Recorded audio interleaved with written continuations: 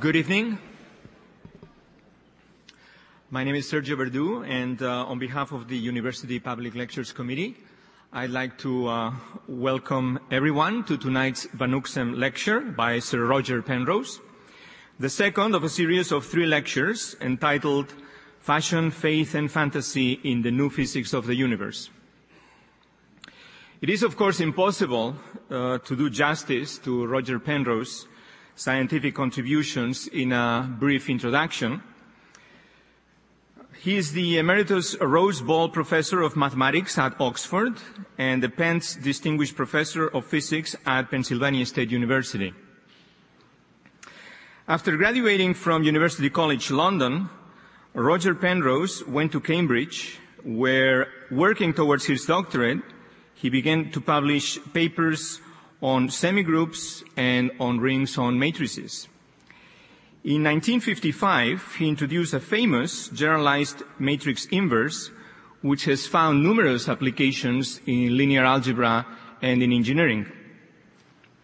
In 1957, he took his PhD in the field of algebraic geometry, and after a couple of academic positions in England, he came to Princeton in 1959 on a NATO fellowship, and then started publishing a series of important papers on cosmology.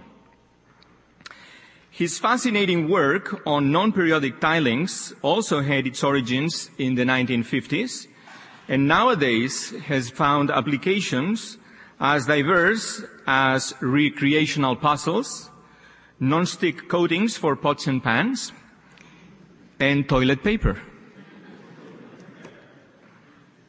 Back in London in the 1960s at Birkbeck and King's College, and eventually at Oxford since 1973, Roger Penrose continued to publish papers on pure mathematics and on a unified theory, the theory of twistors, combining general relativity and quantum theory. He is the author of The Emperor's New Mind, concerning computers, minds, and the laws of physics, and Shadows of the Mind, a search for the missing science of consciousness. These are popular books where he disputes the trend of viewing mental activity as the carrying out of an algorithmic process. In 1996, Roger Penrose and Stephen Hawking published The Nature of Space and Time. He has received numerous prizes and awards, including the Wolf Prize, the Royal Society Royal Medal, and the Albert Einstein Prize. In 1994, he was knighted by the Queen of England for services to science. I give you Sir Roger Penrose.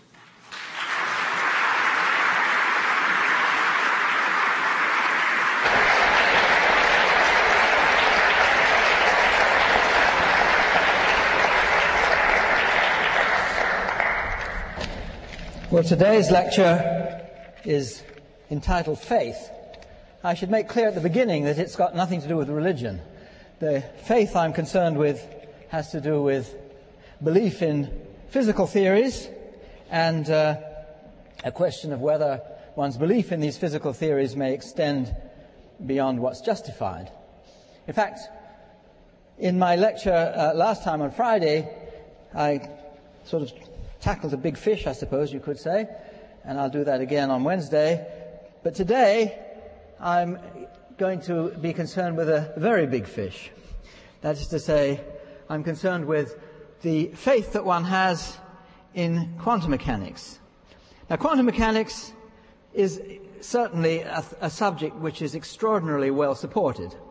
In fact, there are no observations which tell against the theory.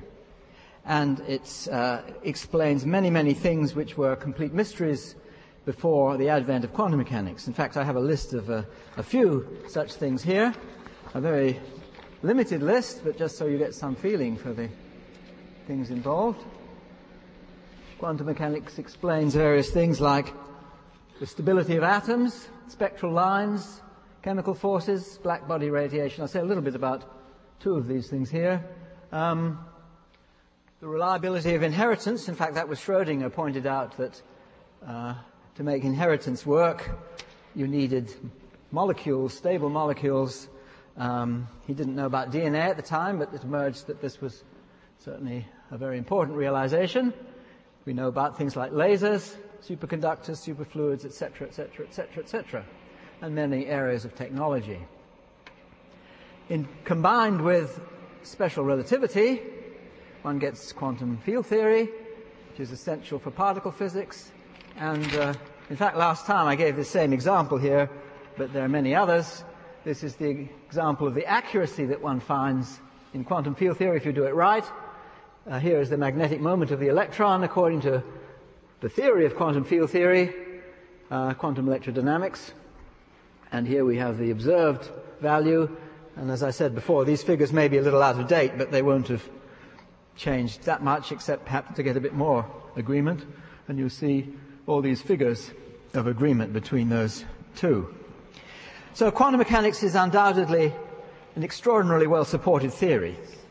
The question really I want to raise is whether this gives one enough support to believe that quantum theory is universal. Does it apply to the universe in all its aspects? Or are there likely to be ways in which quantum mechanics must be superseded by some other type of theory? Well, I better say something about quantum mechanics itself first, because I'm not assuming people here know about it, although I'm sure there are lots of people here who do know an awful lot about it.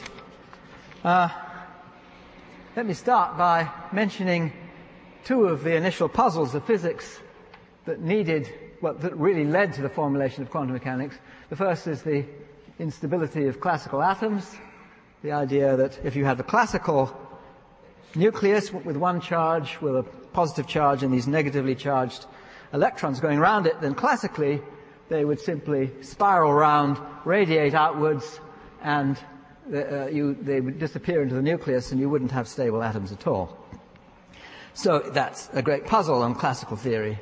And the other famous thing was the black body radiation. But what I wanted to say here is that the basic problem, well, you could say it's Maxwell's fault. Newtonian physics worked beautifully well. One had these particles which interacted with each other, and if the universe just made out of particles running around, that would be fine. But then Faraday and Maxwell found that there were these fields permeating space and time, which were continuous things and had their own existence and had as much reality as the particles themselves. And the problem is that the particles just have a finite number of degrees of freedom and the fields have an infinite number. This is actually an instance of what I was talking about before. So just to remind you, those of you who were here on Friday may remember that I said I was only going to talk about two things in mathematics, basically in any detail, and one of these was what happens when you raise numbers to powers and so on, and you can consider that these numbers can be infinite, and the symbol infinity to the a to the infinity to the b, infinity to the b to the infinity to the c means the freedom in choosing b functions, say the b components of some physical field, freely and continuously on some space of dimension c. And the point was that the c is the crucial thing here. It doesn't matter too much what b is, but if c is the crucial thing. And if you have two such things with different c's, the one with the bigger c is very much larger. So that was really the only point here. But you see this coming up in this particular situation here, because if you want to know how much freedom is there for a single particle in space, in order to know how it's going to propagate, you have to know its position and its momentum. So that's 3 numbers to define its position, 3 numbers to define its momentum.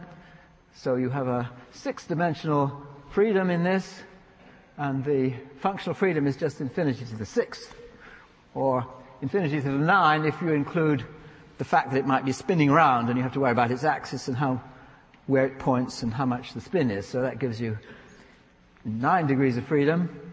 And written in this double exponent form, you'd have infinity to the 9 times, there's only 0 up there because that's just 1 really. So that's not very huge by the numbers I was talking about before. But if you think about a field, See, what about a Maxwell field, or any kind of field? A k-component field, well, it would be infinity to the k to the infinity cubed. Sorry, infinity to the k times infinity cubed, I should have said. And you notice here you have a 3 up there, whereas we only had a 0 before. So this number is hugely more than that. And so that means that the number of degrees of freedom in the field is just completely out of proportion to the number of degrees of freedom in particles. So, and if one uses the principle that if you let a system settle down, there's this equipartition of energy, which tells you that the energy is distributed between the degrees of freedom, you see that because there's so many more degrees of freedom in the field and practically nothing in the particles, it tells you that the energy gets dragged out of the particles and goes into the fields. So this is basically the problem that's happening here and here. These are just instances of that feature of classical physics. So if classical physics were right, you would have these catastrophes that don't happen because the world holds together and we don't have these problems, and that tells us we need a different theory. So I was really just trying to point out that the problems of classical physics, those particular basic problems, are instances of this thing I was talking about before, about sizes of infinity really depending upon the C here, up there. And in the case of classical particles you have a 0, and classical fields you have a 3 up there. So it tells you you've got to do something different. Well, quantum mechanics really resolves the issue by making particles and fields the same thing, in a sense. And so the balance is in some sense restored. Now, this is an instance of what's called wave-particle duality, and the fields you can think of them as, well, they're waves in the fields, if you like. The waves are the fields. And if you can show that in some sense waves and particles are more or less the same thing, which quantum mechanics is trying to say, then you can perhaps get rid of this catastrophe. And the way that one talks about a single particle in quantum mechanics is that particle has a thing called a wave function, which is mathematically like a physical field. And for a non-spinning particle, this has the freedom infinity to the 3. So you've got a 3 up there now. So you might say that's good news. For the experts, I just have something in brackets here, which says that these fields are complex fields. Remember the complex numbers, that was the other thing I specifically pointed out last time. But a complex number has 2 real numbers. So you might think there ought to be a 2 up here to give you 2-component object. But that's compensated by the fact that in quantum mechanics one has to consider things which are of positive frequency. And that balances the fact that they're complex. So you're back at 1 again. I won't go into that. I just thought those of you who know these things already might like to see that point. Okay. So this would seem to even up the battle, if you like, somewhat. But actually, in quantum mechanics, things are more complicated than this. And let's consider, for example, 2 particles. Now, you might think, if you don't know about quantum mechanics, that 2 particles, each one would have its wave function, and so you simply have 2 wave functions. And so that would put a 2 up before the infinity up there, if I can point to it there. You see, you'd have a 2 there.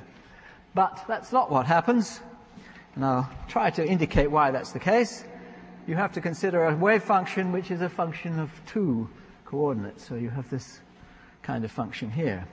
And that increases the number at the top. So instead of having infinity to the 2 times infinity to the 3, you would have infinity to the 6. You see, you have 3 components in here, 3 components in there, so you've got a function of 6 variables, and so the functional freedom is this thing over here, not this one over here. So life is a little more complicated than you might have thought. For n particles, you have infinity to the 3n. You see, the n goes up here, which makes life, have far more functions than if it were down there. You might think, where's all that freedom gone? I mean, each time you have more particles, you've got so much more freedom than you had before. And where has it all gone? It's one of these puzzles of quantum mechanics. But it all goes into these things called entanglements. And I have to say something about entanglements, because they are very fundamental in quantum mechanics. Some of the great puzzles that you get in quantum mechanics come about from these things called entanglements. I'll come back to that. Well, actually, life is even worse than this. But for a quantum description of an actual physical field, the full description requires an unendingly increasing number of particles. So you'd have something like infinity to the infinity cubed, infinity to the infinity 6, infinity to the 9, and go on like that, which, well, that's really something like infinity to the infinity to the infinity, which is, roughly speaking, functions on an infinite dimensional space. And also, that happens with particles. So, okay, you do have a balance, but it's a pretty complicated balance. I just wanted to give some feeling for the elaborate nature of quantum mechanics and how much freedom there is in the descriptions of your particles or fields.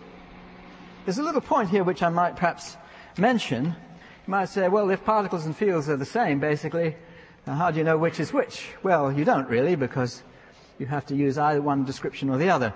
But I mentioned last time this distinction between bosons and fermions, and there are two kinds of particles.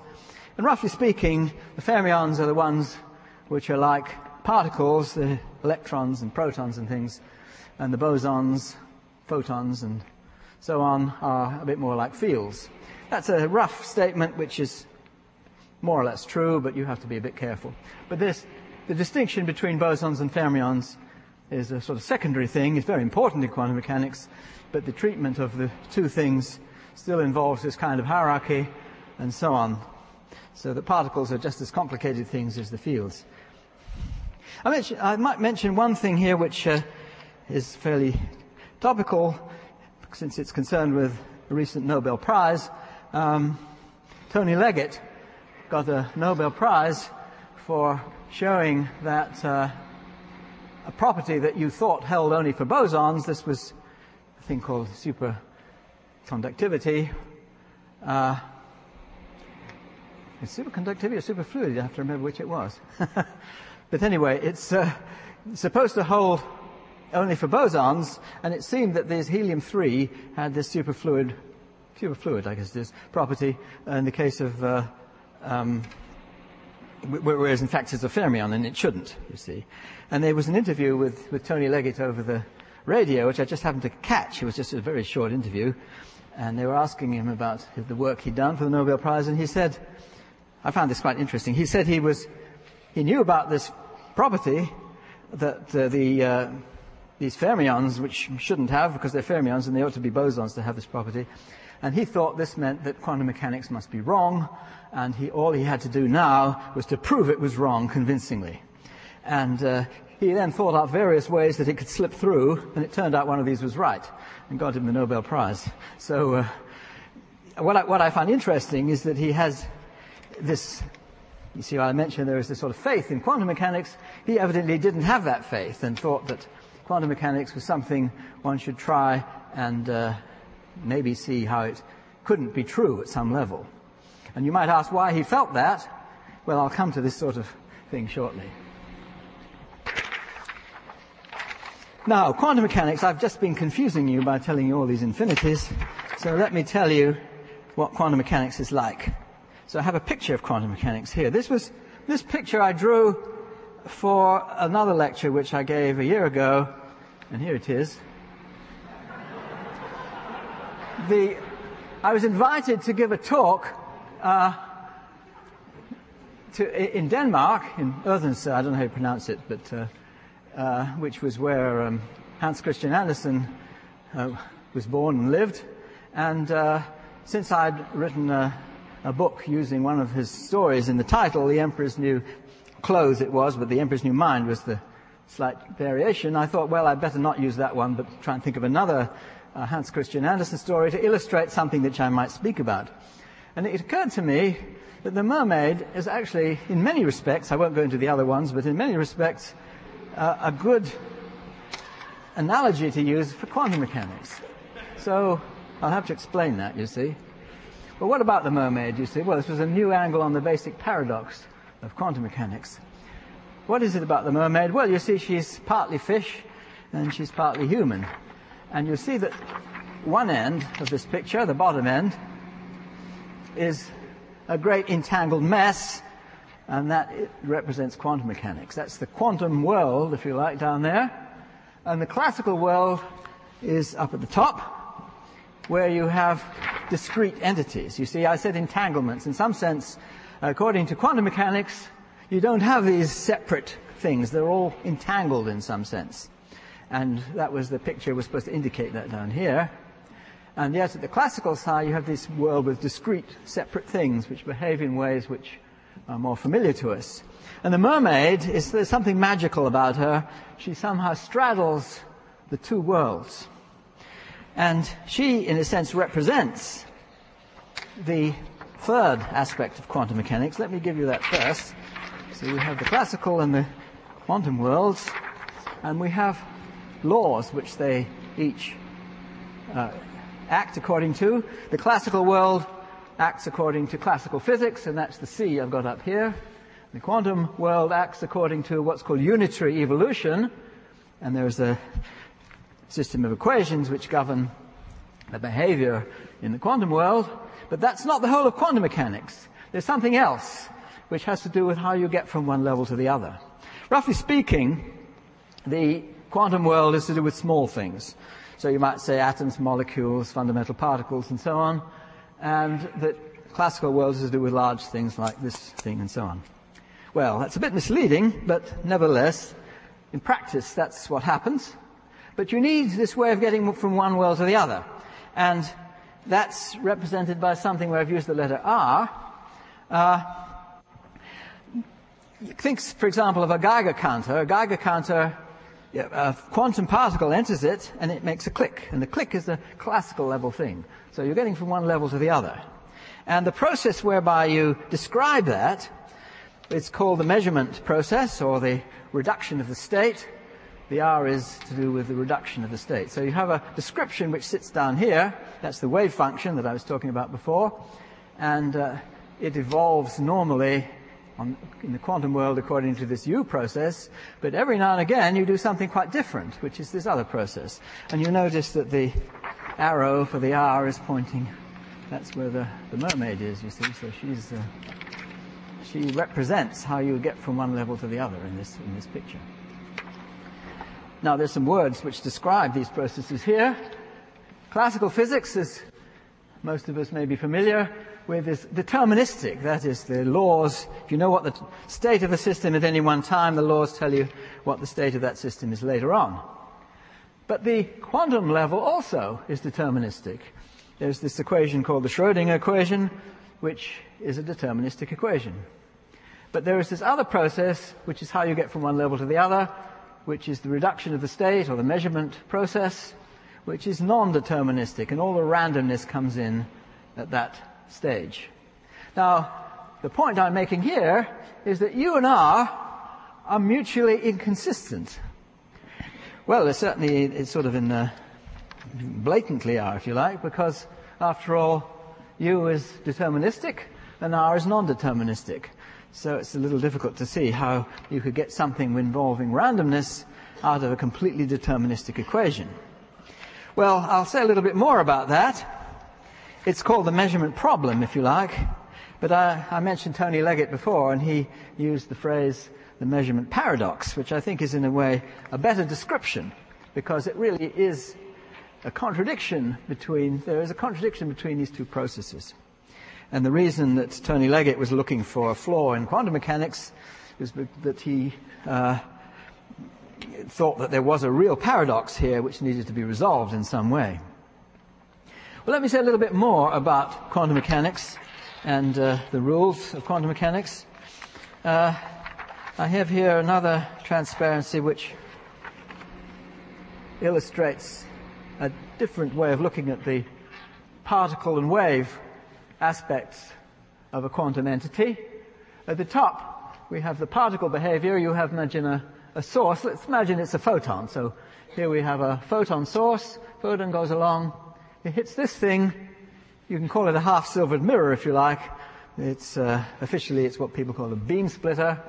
So the photon goes along here, or it might go along here, and we'll imagine detectors here and here, and the particle aspect of this thing is exhibited in this type of setup, because what you find is that either one detector or the other one registers the particle, not both, not neither.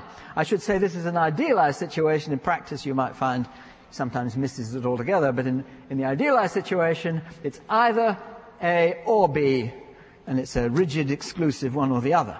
And that's just the way you would expect a particle to behave.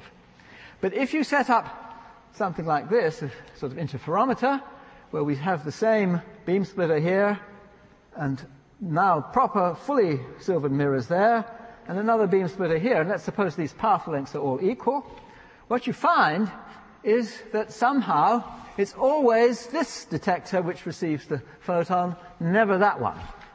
That somehow the two possible things that the photon might do, it might go this way, it might go this way, somehow mysteriously cancel each other out as far as this route is concerned, and they reinforce each other as far as this route is concerned. Now this is the kind of thing that ordinary particles don't do, but waves would do it. So if you imagine these were little ripples, and then they'd be split into two, and then so on, and they could either be coherent or be the opposite. They could either cancel or add, and you could get this sort of behavior.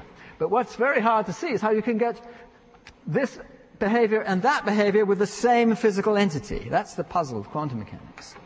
And the way one resolves this issue is by adopting a rather extraordinary procedure that is indicated here. If you have two things, let's talk about it with the second picture here. You have two things which might happen. Alternative A, and that alternative A is going the top route, like that, and alternative B is taking the other route. That in some sense, quantum mechanics says they both happen at once. So as long as you're at the quantum level, you have these two things, and they somehow coexist. And you have to get used to that idea, that different things can coexist in quantum mechanics. And what you tend to do is you add them up in this way. Alternative A is one of the things, alternative B is the other thing, and you say they coexist, but there are also these multiplying coefficients there. You might have thought those were probabilities, which say it's a certain probability it does A and certain probability it does B, but that's quite wrong. If it were probabilities, you'd never get the kind of cancellation that occurs here.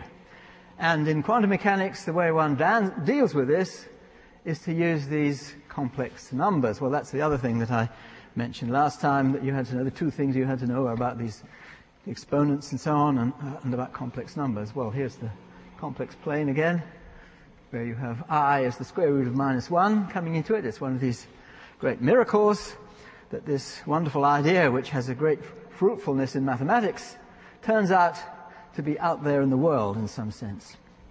And it's a wonderful example of the unity between physical world and mathematics when you get the mathematics right. This is a key thing. It's not every piece of mathematics which seems to be reflected in the physical world, but certain things do seem to be reflected in the world to an extraordinary degree. And this is an example of this, one of the clearest and most powerful examples.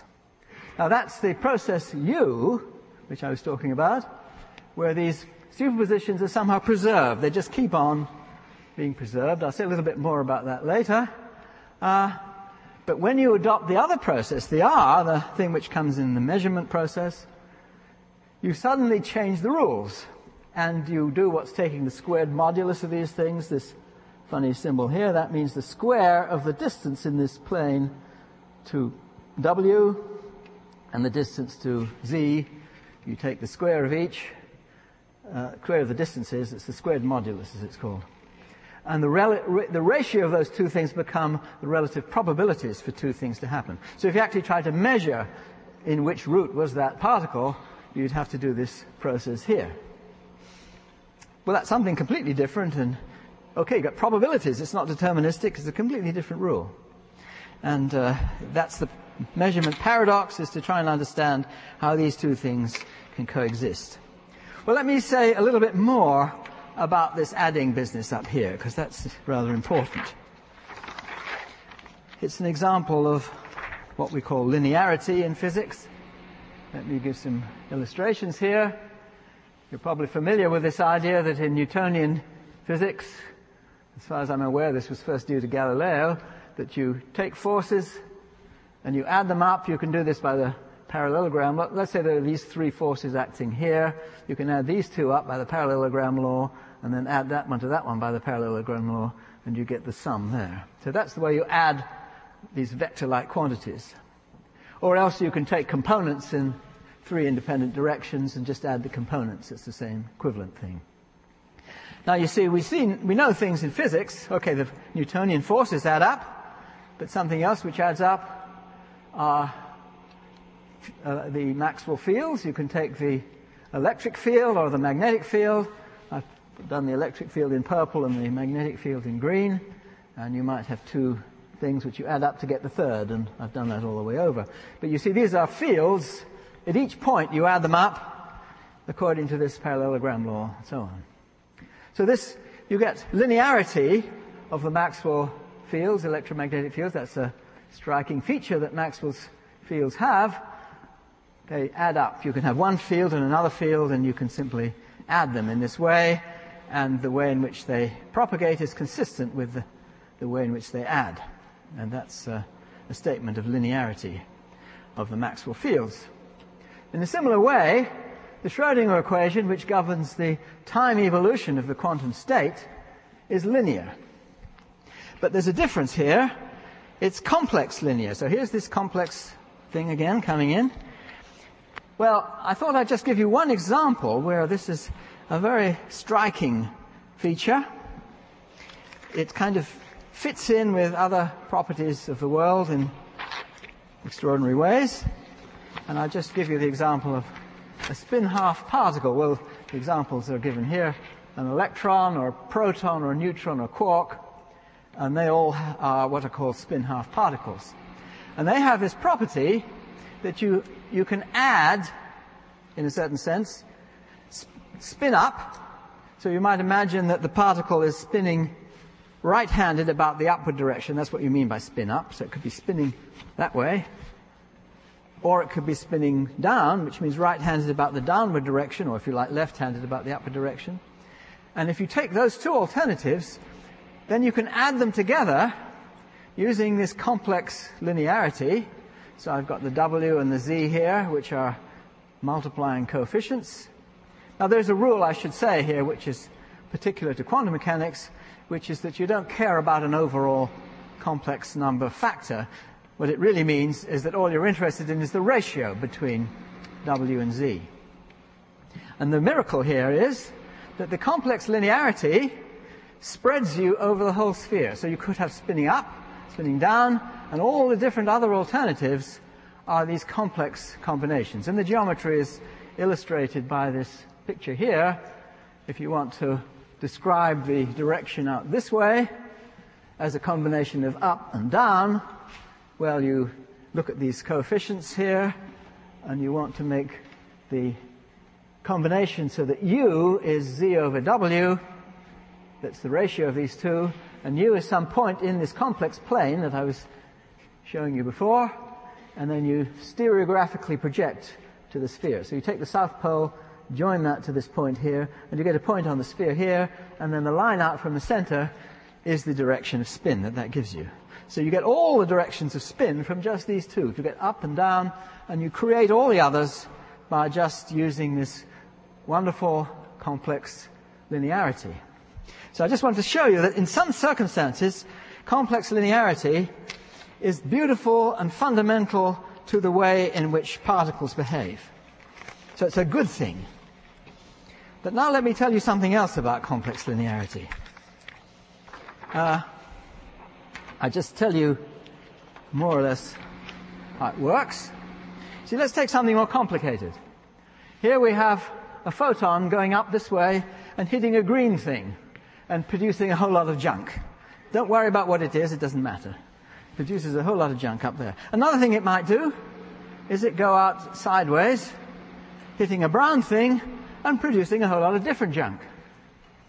Now, the linearity of the Schrödinger equation tells you, if you set up the following situation, which you could do by having a beam splitter here, so the photon now is in this superposition of these two different routes. And remember from the example I gave you before, right at the beginning, this is something you have to take seriously in order to get these effects here. But it tells you in this rather stupid experiment that this green possibility and the brown possibility have to be in superposition.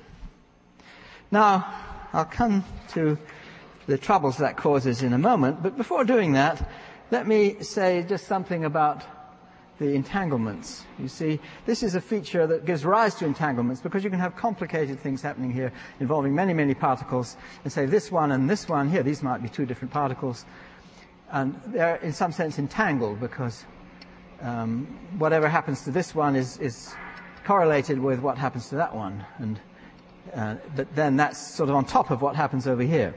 It gets a little complicated, but the implications of this give you some of the most extraordinary things in quantum mechanics, and I'll just give you an example here.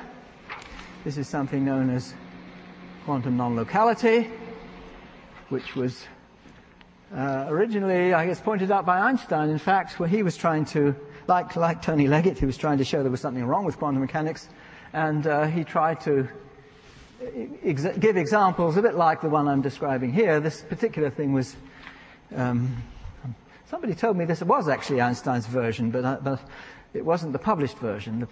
This was actually due to Bohm. You could imagine an object of spin 0 in the middle and two spin half particles going out in opposite directions, and then you measure the spins in different places.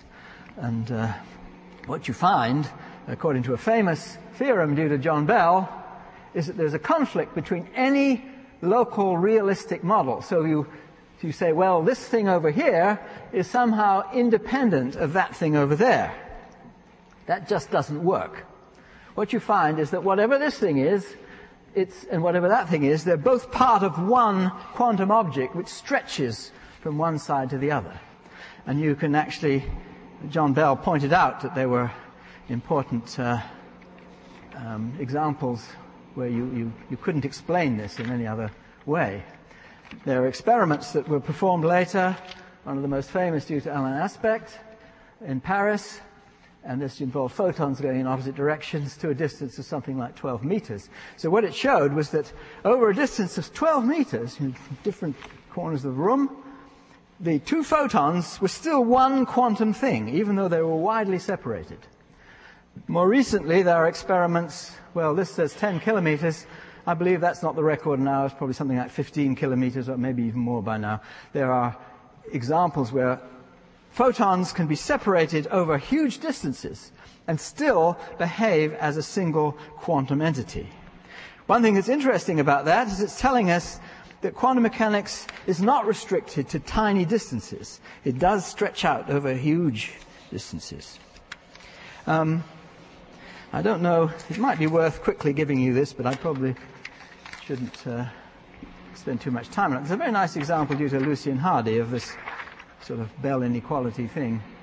Let me just tell you how it works. Those of you who know about these things, I should say there's a spin 1 initial state, but let's not too worry about it here.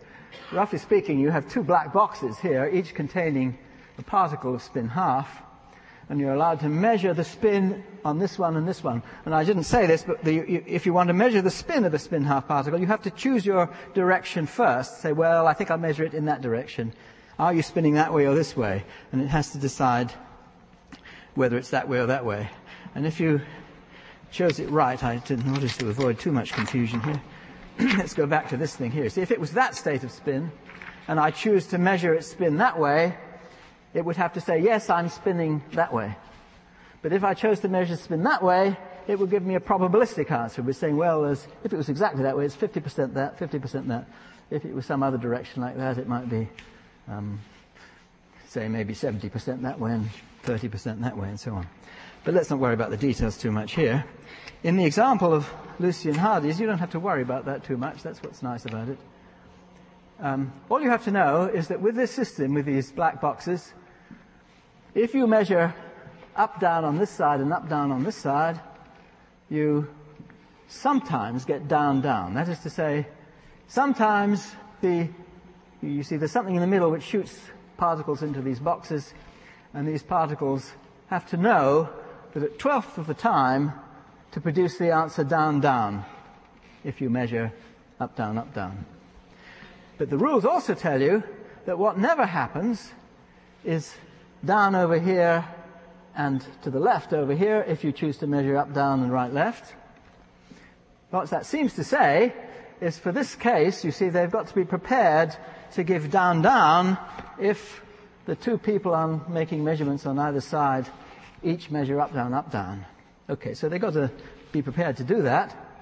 But suppose the one on this side measured up, down, and the measure on this side measured right, left, then it would never be down on this side, but you're going to get down on this side, you'd have thought, because of that.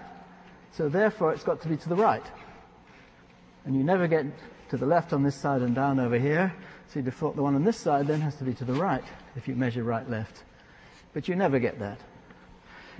I won't bother to go into this in any detail. You can ask me afterwards if you're interested. But it's a very nice example where the contradiction is absolutely blatant. You don't have to know anything about probabilities apart from just the fact that it sometimes happens. The fact this is a 12th is not important. So you have to know sometimes the system is going to give you a down-down for two up-down measurements. And this contradicts the contents of the boxes being independent objects acting without communication or foreknowledge. So this is an example of quantum entanglement. I was trying to tell you about the entanglement, and entanglement has these rather subtle implications. Surprising, because they tell you that separated things are still in some sense connected, but subtle.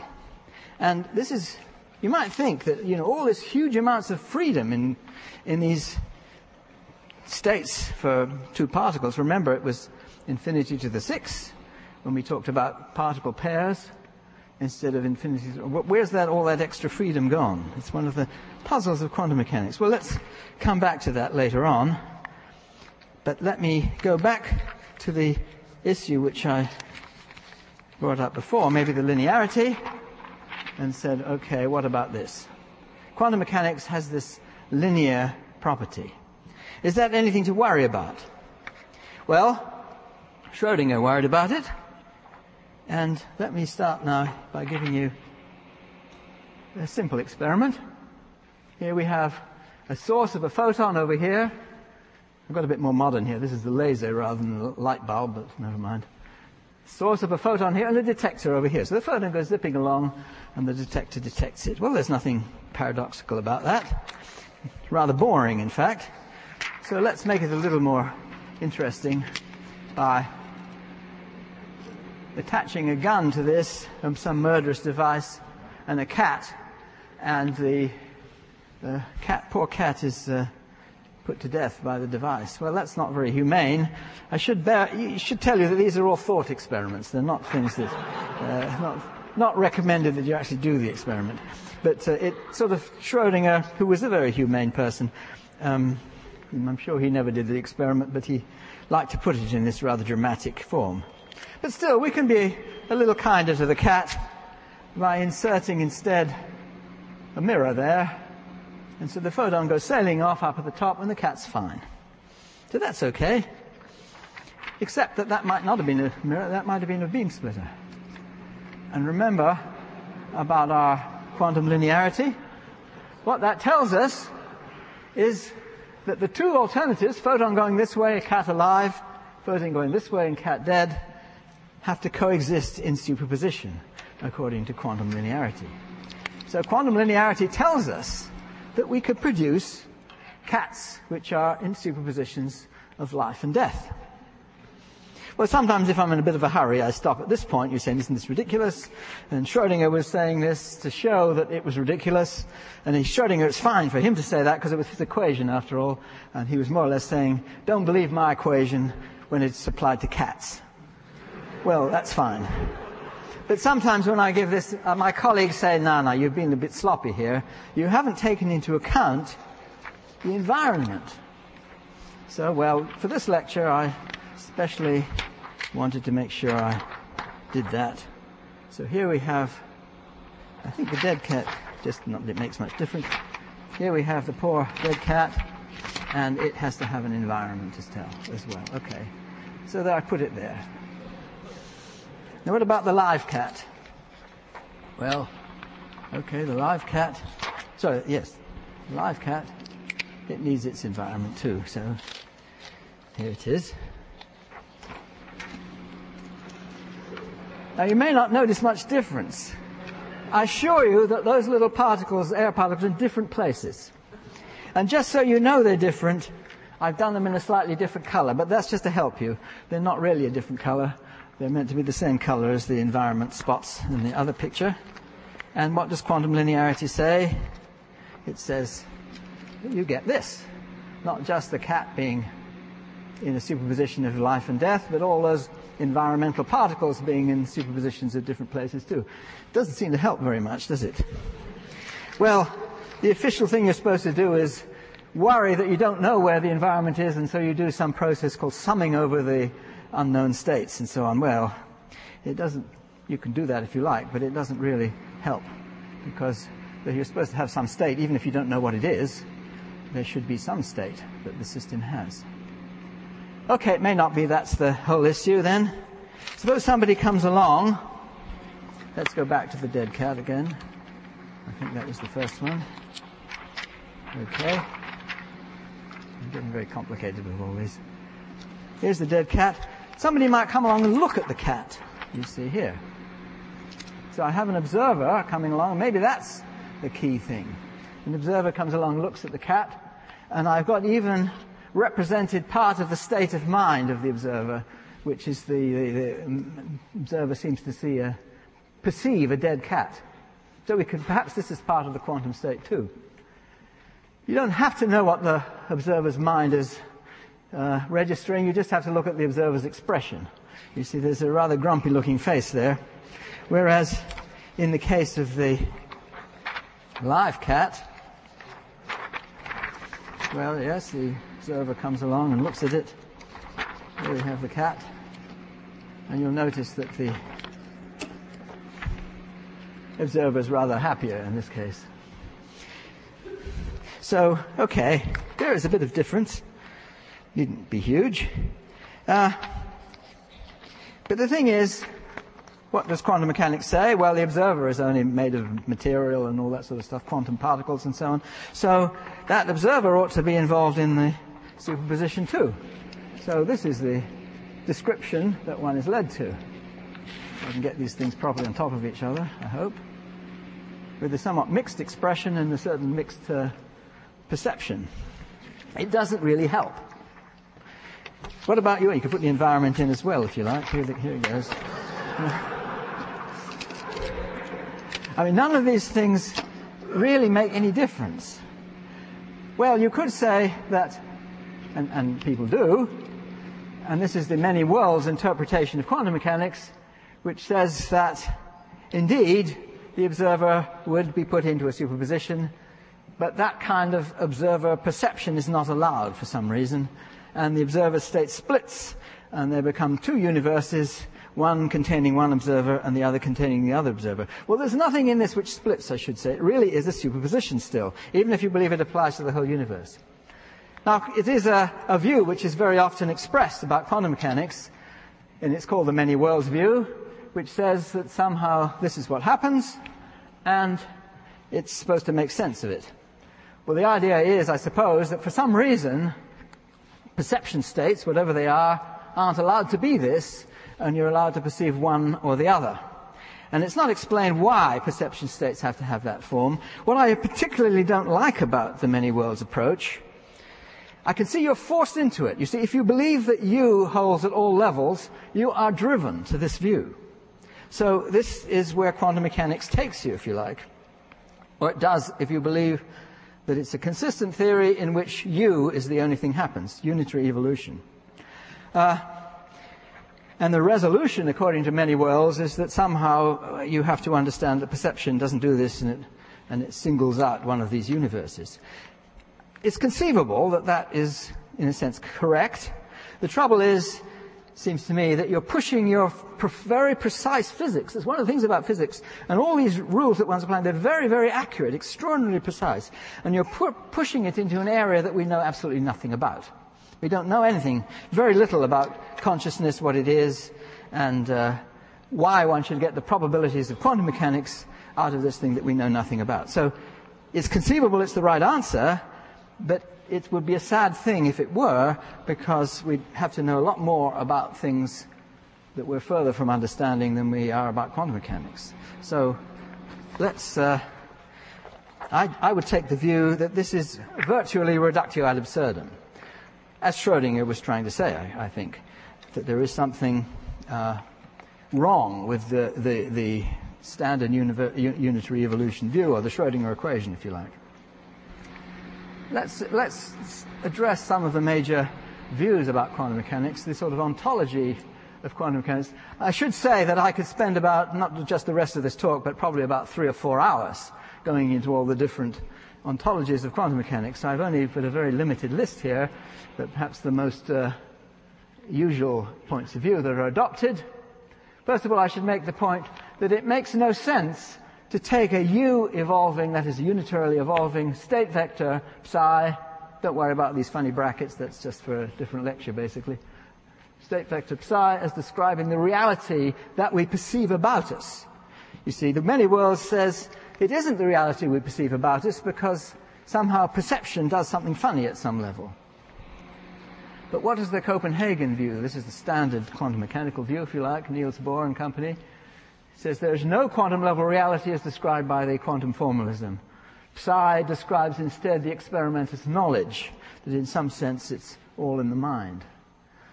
And it's all in the mind, if you like, because ultimately a measurement is made by a being with a consciousness. Well, it's sort of, again, driving you to this view that you have to know about consciousness before you can interpret quantum mechanics. And here's many worlds, which I was just talking about before, that a U-evolving state vector does describe reality according to that view. It's completely different, if you like. You see, the ontology is quite different. Here we say psi doesn't describe reality. Here we say it does. But all outcomes of an experiment coexist, and each accompanied by a different mental state of an observer. And somehow that's meant to resolve the issue. Or you can take a pragmatic view, which is somehow the environment just makes life so complicated, so you give up, do something else, and that's quite a usual view in quantum mechanics. It gives you the right answers, so that's fine. You see, you're not interested in ontology. That's just for philosophers. Well, you can take that view and certainly make progress that way, but it's not very satisfying if you really want a picture of what's really going on in the world. My own view is the one in red here. Quantum mechanics is a provisional theory, and that these things I've called U, R, and C, there is some kind of hybrid. That is a hybrid, you see, but that's to be superseded by a new theory. And what we require is something which is a major revolution. I think it's worth giving you the view, not just of Schrödinger, I told you about him, but one of the people who is usually considered as the sort of person who set quantum mechanics in the form that we use it more than any other person. He established the way it's used and so on. This is Dirac. Dirac, in fact, those funny brackets which I didn't describe to you, that's his idea. And they're a very good idea, actually. He talked about quantum field theory. Dirac believed that the infinities were fundamentally flawed and a new theory would be needed. I talked about the infinities at the last lecture. I'm very disturbed with the situation because so-called good theory, that's quantum field theory, I suppose, does involve, let's read it from up there, neglecting infinities in an arbitrary way. This is not sensible mathematics. Sensible mathematics involves neglecting a quantity when it's small, not because it's infinitely great and we do not want it. That's a very, very Dirac statement. Absolutely clear, absolutely to the point, and beautifully simple. I mean, there's no question there. That's very Dirac. And here another statement. Dirac was not interested in the problems of interpretation of quantum theory, e.g. the measurement problem, regarding quantum mechanics as a provisional theory.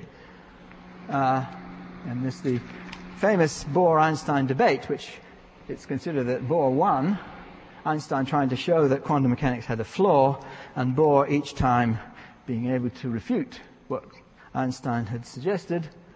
And this is Dirac's comment on it. I think it's very likely, or at any rate quite possible, that in the long run Einstein will turn out to be correct, even though for the time being physicists have to accept the Bohr probability interpretation, especially if they have examinations in front of them. You're right to the point again. Okay, well, let's just end by trying to tell you what I think. Now, you see, where are we? I have to find the right picture. They've all got messed up here. Let's go back to this picture here. And instead of putting a cat here, you see, it's all right for dramatic purposes, but not only is it a bit inhumane to kill a cat, yes, and even worse, I suppose, to put it in the limbo of life and death or something, but it's also unnecessarily complicating the problem, because the cat, you have to worry about the cat's consciousness, all sorts of things you have to worry about which are going to make your physics more elaborate than you need to. So let's simplify it and consider a lump of material here. And instead of killing a cat, I just say if it goes this way, it moves this lump of material from one place to another. If it goes the other way, it leaves that lump of material alone.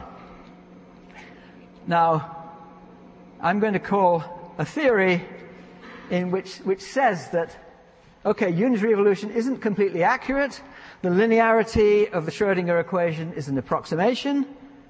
We know already that I mentioned before the Newtonian adding of forces, and in gravitational theory you might say, well, that's linearity is a wonderful thing. Well, it is. That's in order to get Newtonian gravity to work, you need that. But then Einstein comes along with a completely different set of ideas. They agree with Newtonian mechanics to an extraordinary degree. In the places where it differs, Einstein's one turns out to be accurate. And there you have nonlinearity, where previously you had a linear adding of forces. In the Einstein case, it's fundamentally nonlinear. So the suggestion is that somewhere along the line, there are going to be nonlinearities in quantum mechanics. That linear rule, beautiful as it is, will be replaced. And people often say, well, wasn't it ugly to spoil that beautiful linear law? Well, it is if you just do that. If that's all you did to Newtonian theory, it would be a mess. But Einstein had another perspective on Newtonian theory, which gave something else which was even more beautiful in its way. So I would expect that what's going to happen to quantum mechanics eventually is some revolution of the same magnitude, at least, as that which Einstein brought to gravitational theory. But let me also say that I think that gravity has got something to do with this change. And I'm going to use the acronym OR to stand for objective reduction. So the reduction process, the R thing, which I showed you before, some people would say it's kind of an artifact, it's all in the mind or what have you. I'm saying it really is something which happens in the physical world. It's objective. The reduction of the state means that the Schrödinger equation doesn't keep on evolving in the way that it should according to the Schrödinger evolution, but suddenly jumps and does funny things. Okay, that's something real about that. And so objective reduction, well, it's a very nice acronym because OR spells OR, so it tells you the cat is either dead or alive. Or in this case, the lump of material is either in this position or in that one.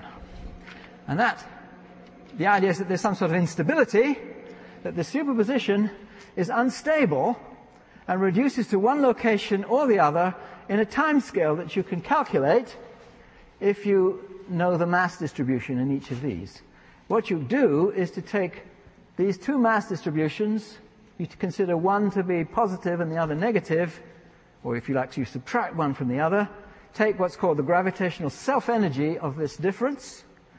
It's usually a very small energy, but we call this Eg, and what I say is that H cross over Eg, this is basically Planck's constant divided by this energy, is the time, or is of the order of the time that this thing can persist for, that it will decay into one or the other in that time scale. And there are reasons for suggesting this which come from the principles of general relativity combined with those of quantum mechanics. And I'm not going to tell you here, although I say something about it in a colloquium tomorrow, but just to give you a sort of cartoon of what's going on here. The idea is that you've got a superposition of two locations, and then you consider trying to draw a space-time diagram of that. Initially it's one lump location, causes a bit of distortion of the space-time. As time evolves, these two distortions disagree with each other, and there's a certain tension between trying to, well, one of these space-times and the other, and trying to superpose them gives you this instability. Now, when I talk to physicists about this, the reaction that's very common is, well, look, that's ridiculous. Gravitational forces, gravitational interactions are so ridiculously tiny, and particularly when you involve them with quantum mechanics, you've basically got quantum gravity, and the effects are so tiny that why should you expect to see anything measurable at all? So here I'm saying that surely quantum gravitational effects are far too tiny to have any relevance to ordinary scales. And one might mention the Planck length, I think I said this in the last lecture, which is 20 orders of magnitude smaller than the scale of ordinary particles, 10 to the minus 33 centimeters. The Planck time, which is 20 orders of magnitude smaller than the fastest particle processes, 10 to the minus 43 seconds. It's a ridiculously short length of time. 20 orders of magnitude below the tiniest particle physics processes. But these arise from multiplying together two quantities which are each on an ordinary physical scale very tiny. One of them is Newton's constant, which is very tiny, G, gravitational constant. The other is this thing h cross, Planck's constant over 2 pi, which on ordinary scale is also very tiny. And if you take two very tiny things and multiply them together, you get something ridiculously tiny, which is the sort of thing you're getting here and here. But in this particular suggestion I'm making, you don't get that. You get something which I said before is this h cross divided by Eg. Eg is a gravitational energy. It involves a gravitational constant. Basically, you're dividing one of these very tiny quantities by another very tiny quantity, and you just have to work it out in any particular case to see whether that's going to be something of a significant size or not. Well, there is a proposal which is being embarked upon by colleagues of mine who are now at Santa Barbara, and I'll just end by telling you the rough idea behind this experiment. This experiment is to try to see whether gravitational law is correct or not. And I mentioned a few people here involved. The original idea was partly stimulated by Johannes Dapprich and lots of suggestions by Anton Zeilinger and his colleagues. But it's Dick Baumeister, Will Marshall, Christoph Simon, and other colleagues who are involved in performing this experiment. The version I'm going to give you here is a simplified description. What they're doing is something much more sophisticated than this, but I'll just give you the rough idea, and it's something that you can understand on the basis of things I've just been saying earlier. Here you have a laser sending out a photon. There's the beam splitter, the same old thing I've been talking about. This photon then goes along this way and this way. It's a superposition of these two alternative things it can do in quantum mechanics and experiment. Certainly tell you that photons can do that. It comes along this way and it hits this little mirror here. I've tried to magnify it here to indicate the crystal lattice. And it hits it and only gives it a tiny little knock, a knock which is just enough to displace the nuclei from each other. Or I should say that the red ones indicate the unmoved position and the blue ones the displaced position.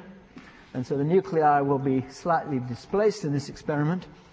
To give it enough kick in this experiment, these are ordinary visible light photons. I tried first of all to think in terms of X-ray photons, but the problem there is to keep them under control appropriately, which is very difficult. But the idea here is that you take an ordinary visible light photon and you bang it on this little mirror something like 1,000,000 times. The description that my colleague Will Marshall gave me is, imagine a diving board with somebody jumping up and down on it, you see. You've got to jumping up, it's this photon jumping up and down on the diving board 1,000,000 times, and that gives it just enough kick to displace it in the sort of way indicated. Now the idea is, it's got a little spring here, you see, and it does that, and this bounces back after a little while, and just as it does that, you somehow have to get the photons out, or the photon I should say, it's two instances of the same photon, out. So you keep this one in some kind of a cavity, a million times bouncing backwards and forwards, and likewise down here, and then you have to get them out, and the idea is that once this has gone back again, it's as though nothing had happened, and the photon, these two beams will combine and go back again into the laser. Whereas the detector over here would only detect it if something has gone wrong with the quantum mechanical situation, and the idea is that if this at some stage becomes one or the other, then you will sometimes see the photon going up this way. Of course, it's a very difficult experiment, much more involved than I'm indicating here.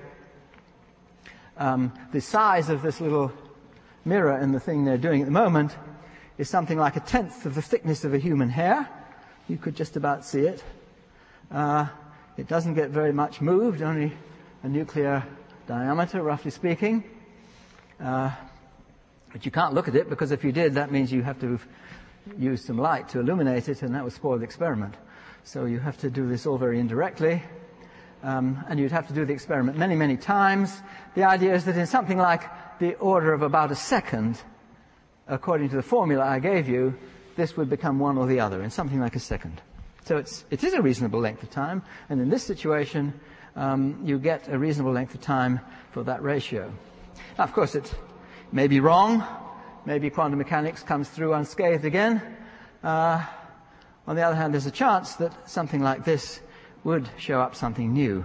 It would be the first time you really have a place where principles of quantum mechanics and of general relativity are somehow, there's a kind of tension between these two, and you're beginning to get to the region where this tension manifests itself.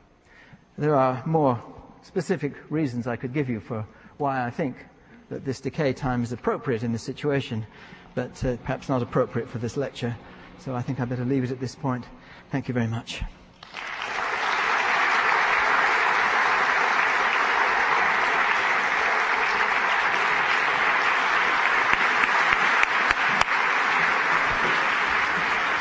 Let's see, we have time for questions. There's one over here. There is a microphone around, so wait until you get the microphone before you ask the question. Thank you. What could you say about Bohm theory in connection with all this? Yes, well, it always seemed to me that Bohm theory, as all these theories go, the ones I mentioned, but there are others too, and Bohm theory is one of them, or de Broglie-Bohm theory perhaps, it has a reasonable ontology. I think all the others have problems with, making some sense of what reality is supposed to mean within the theory, whereas the Bohm theory does seem to make some sense. I have difficulties with it. It seems to concentrate on position space. Well, some other ideas do too. I thought I had much more serious objections until I was visiting the Perimeter Institute in the summer, and I met Anthony Valentini, and he explained his way of looking at the Bohm theory, and I was rather disconcerted to find that I couldn't see anything wrong with it. So it does seem to me that it's perhaps the one conventional, in quotes, theory that is conventional in the sense there are no new predictions, in which the ontology does seem to hang together. So I don't altogether like it. I think there's the various artificial things about it, but I can't give a really kind of watertight objection to it. It may be that it's a theory which, maybe it's right. But it would be a little bit awkward if it is right, because it doesn't give any predictions different from standard quantum mechanics. You'd like to have some theory which says, no, you're going to see a difference here or there. And in the experiment I'm suggesting here, there is a difference proposed. There's nothing gravitational in the Bohm theory either. I think I have to think about it some more. I have a sneaking feeling that I'm not going to be as happy with it when I thought a bit more, but I can't say that at the moment. But it's certainly something well worth taking seriously. Let's see, any other question? There's one here.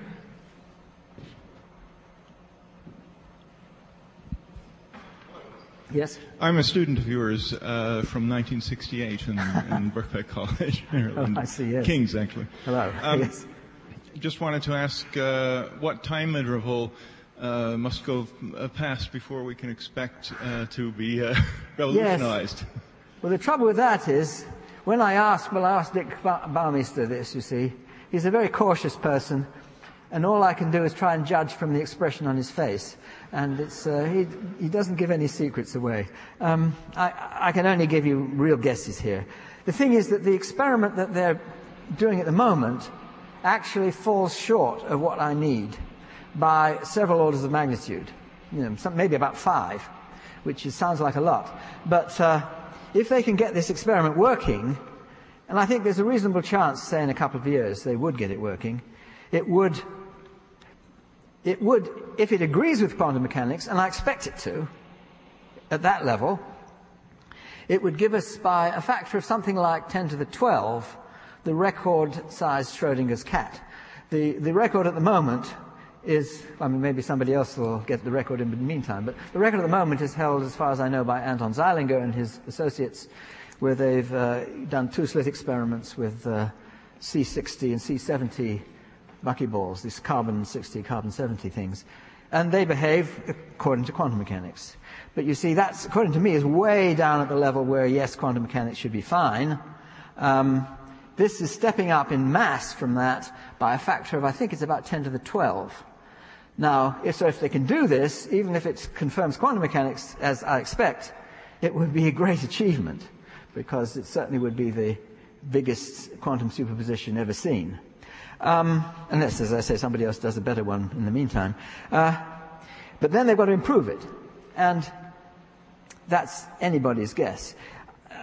Probably they're going to have to get better mirrors than they're using, which are already something like 1,000,000-fold reflective, and they've got to up that a bit, cool it way down, they'll be doing very low temperature experiments, and they'll be able to pick up a few orders of magnitude in that. I suspect the thing is, once they gain the experience, they will think of ways of moving ahead. But there's a big question mark there. I mean, how much longer they would need?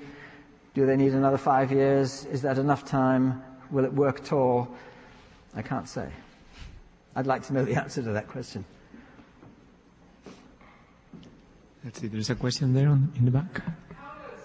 Okay. Wait until you get the microphone. How does the gravitational OR affect your understanding of entanglement? Affect your understanding of entanglement, if it does at all? Yes, sorry, I've made it, that's good, thank you for asking that. Yes, the view, you see, I suppose it's back to the mermaid and all that, you see. You have the entanglements down here, and it's in these EPR situations. See, what happens, you have 2 particles going to different corners of the room. You make a measurement over there, and once that measurement is made, it cuts the entanglement free. Now, you see, normally people would take the view that making a measurement, it just entangles the apparatus with it too, and so it's just worse and worse. And one of the problems with quantum mechanics, as we understand it now, is that these entanglements simply spread out through the universe, and there's nothing to control them. I don't see that you get anything like ordinary physics coming out of large systems. You don't. The sort of conventional view, I suppose, is that large objects behave classically. But there's no evidence for that. Large objects will just get worse and worse with entanglements. Now, the view here is that state reduction cuts them loose. So a measurement over there of one member of the CPR pair will cut loose the one over there. And so the entanglements are broken when one makes a state reduction. And this is happening all the time, which is why we see these discrete objects out here in the classical world, why it's not all entangled up here. But you need state reduction to be a real process.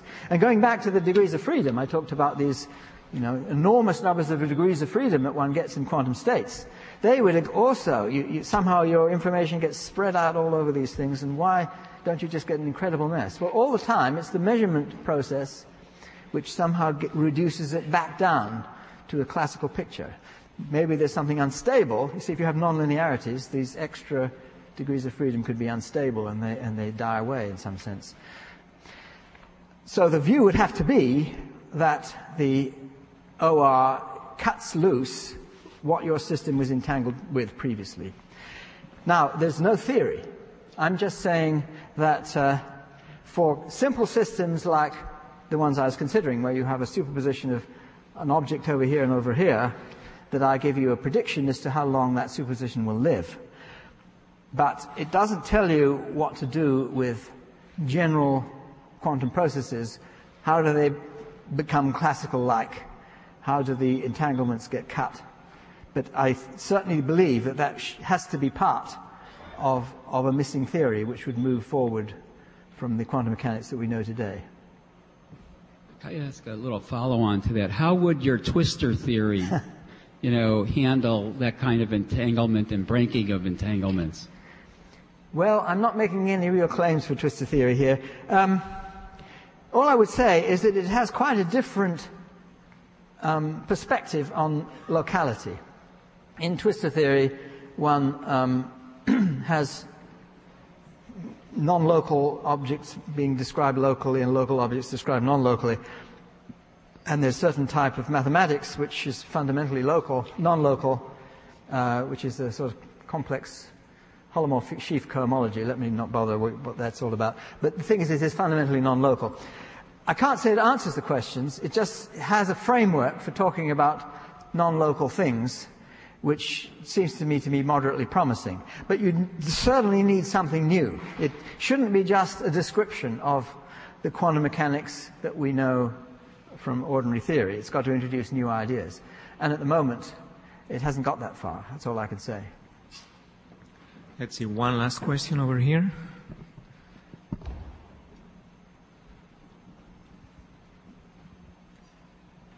Just a quick question. Does OR, gravitational OR, apply to massless particles, like the photons themselves? Yes. Well, it would. The trouble is that it's hard to get a stationary object, you see. As I've described it, the only thing I know how to talk about were superpositions of two states, each of which is stationary. And if you're talking about photons, well, they have this habit of zipping along at the speed of light, and they're not very stationary. But you might be able to consider families of them which behave in some way like that. They certainly will be subject to it, but the trouble is they don't hang along very long and hang around very long, and so they're not very convenient objects to describe this. But sure, the idea is that it's a universal procedure and that it should apply equally to photons as to massive particles. It's just hard to think of situations in which the superpositions would be of the kind that these considerations are relevant for. Well, a reminder that the last lecture in the series will be on Wednesday at 4:30 in Makosh 10. Let us thank Sir Roger once more.